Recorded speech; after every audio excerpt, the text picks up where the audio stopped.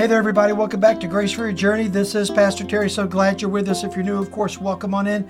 We are in the book of 1 Kings. We're in chapter 13, and I got to tell you, what's going on is absolutely fundamentally amazing. Now, you may not find it so because maybe these type of things happen in your life all the time. But I can tell you they don't happen in mine all the time. So here's what's happened. Jeroboam has rebelled against the Lord, and it has been a horrible thing. And he has built these golden calves, set them up for his people to worship. Why? Because he was afraid they were going to go to Jerusalem and start worshiping the true and living God. He's really, listen, the depth of his deception and evil is really profound. Not only did he build golden calves to create an alternate system that he could control, he sort of personified that system in such a way that when people worshiped there, he believed they were worshiping him. So God sends a prophet. Prophet says, hey, this is wrong. We're going to tear down these altars. His hand withered up. He did. He tore down the altars. So the prophet left. And we pick up the story here. So now this old prophet who lived in Bethel and his sons came and told him that the man of God had done in Bethel. In other words, this prophet came out. He said these altars are going to be torn down. They were, the king's hand withered up, and then he restored it, or the Lord restored it based upon his prayer. Super miraculous thing. So the fame of this guy is spreading, right? So this is what's going on. Now, they also told their father the words that were spoken to the king, and their father said to them, which way did he go? And his son showed him which way the man of God went. From Judah he had gone. He said to his son, saddle my donkey for me. So they saddled his donkey, and he mounted it, and he went after the man of God, trying to find him. And he found him sitting under an oak tree. And he said to him, are you the man of God who came from Judah? He said, I am. Then he said, come with me and eat bread at my house. And he said, I may not return with you or go with you neither. I may not eat nor drink water in this place. For it was said to me, listen, now this is important. We're going to get all the way through this and come back and look at it a little bit more detail. For it was said to me by the word of the Lord, you shall neither eat bread nor drink water, nor return the way in which you came. And he said to them, I am also a prophet, as you are. And the angel of the Lord spoke to me, and the word of the Lord said to me, bring this man back to your house and feed him bread and give him water to drink. But here's the deal. But he lied to the prophet from Judah. So he went back with him. So the prophet of Judah went back with him and ate bread and drank water at his house. Now check this out.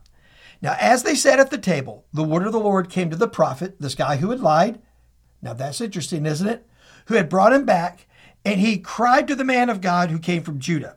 Thus says the Lord, because you have disobeyed the word of the Lord and have not kept the command of the Lord your God, in which he commanded you, but you have come back here to my house, you have eaten bread and drank water in this place, in which he said to you, eat no bread nor drink no water while you're there, your body shall never enter the tombs of your fathers. In other words, he's going to die in a faraway land. He will not make it home. And after he had eaten bread and drunk water, he saddled his donkey for the prophet, and the prophet started to head back. Now, as he went away, a lion met him on the road and killed him. The body was thrown in the ditch, and the lion stood beside it. And behold, men passed by and saw the body had been thrown on the side of the road. The lion was standing by the body, and they came and told in the city where the old prophet had lived. So here's the question that arises out of this story. Unbelievable story. So you have a prophet sent by God, speaks to the king, great things happen, God shows his power. The prophet's honoring God, the prophet who came from Judah is honoring God, but then a local prophet says, I don't think I like this. So he goes to this prophet, lies to him and says, hey, God said, come on back to my house. It's okay. You can eat and drink and relax. So he came back, and then this prophet gets a real word from the Lord. And the word said, tell the prophet from Judah, you're going to die. And he did. So the question that arises for you and me today is, how do we know the will of God? How do you know what God's will is for your life?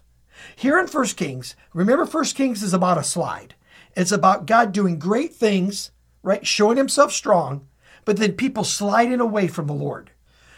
And so the slide happens when you fail to understand how to determine the will of God.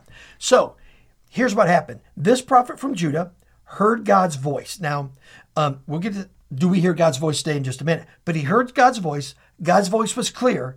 God's call was clear. And as he honored what God had told him to do, God blessed him. But then something came and appealed to his flesh. He was hungry. He was thirsty. He had been traveling a while. And so this guy comes up and says, hey, God says, come on back to mine. It appealed to his immediate discomfort, right? It appealed to his flesh. It appealed to his discomfort. It appealed to his struggle. And he said, oh, well, this seems to be from God. So, hey, I'm in, right? So how do you and I determine the will of God today not to fall into this category? First of all, we got to go to God's word. God's word is always true. It is always true. And as God dealt with people in the past, he'll oftentimes deal with us in the present.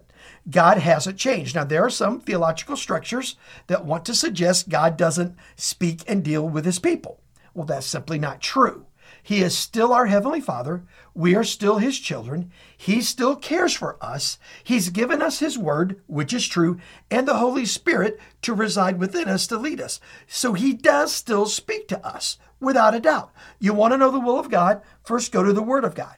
Is what you think you might be drawn to or God calling you to against God's word. God is never going to violate his word. That should have been, listen, this prophet from Judah should have known day one. God doesn't violate his word. If God wanted to let me off the hook, he would have told me. This is what he's told me to do. So God never violates his word. So when you're looking and trying to discern God's will, look and see if there's any clear violation of God's word, right? So that's what. Second, this is just what I was taught and it's worked. Continue to do the last thing God called you to until he specifically tells you something different. So some of you might be in a job situation or a health situation, and you're on a particular track of treatment, whatever it might be, and you're just getting discontent, you're getting agitated, you're getting impatient. Let me encourage you. If you know God called you to where you are, stay until God calls you away. Now, he will, right, if it's his will. Now, how does God speak in those situations? He speaks through people. Have wise counsel around you. He speaks through circumstances. If it's a health issue and you're on one track of treatment and the drug's no longer made, that's probably God saying there's a different way, right? And so circumstances, right? He'll speak through your giftings and your abilities. God isn't going to call you to do something that you're not capable of doing. That should give you great satisfaction in your life. God's never going to call me to be a singer. He's never going to say, Terry, I want you to go lead worship somewhere. Never. Why? I can't sing. I mean, I'm really pretty horrible. And so he's never going to call me to do that. So God's going to speak consistent with his word. Listen, stay doing what you're doing until the people around you, the circumstances or your gifting says you got to move on to something else. And then third, listen, God still speaks in the supernatural. He is above natural. He created the natural order. He's above that. So he is super above natural. He still speaks in a supernatural way. And he does that through the person of the Holy Spirit that lives within you. Don't abandon the track you're on until the Holy Spirit convicts you and then convinces you and then confirms it in your heart and in your life. Now listen, when you do this, you're not going to be the wayward prophet that gets eaten by the lion. You're going to be someone who receives unbelievable grace for the next step of your journey. We pray for you. Father, we love you so much. Thank you for today. Now be with us as we live for you. And Lord, help us to stay the course until you speak. Not someone else, but till you speak.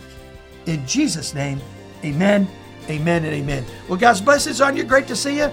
And we'll talk again next time. Thank you so much for listening to this edition of the Grace for Your Journey podcast. I pray that it has been a blessing and an encouragement to you.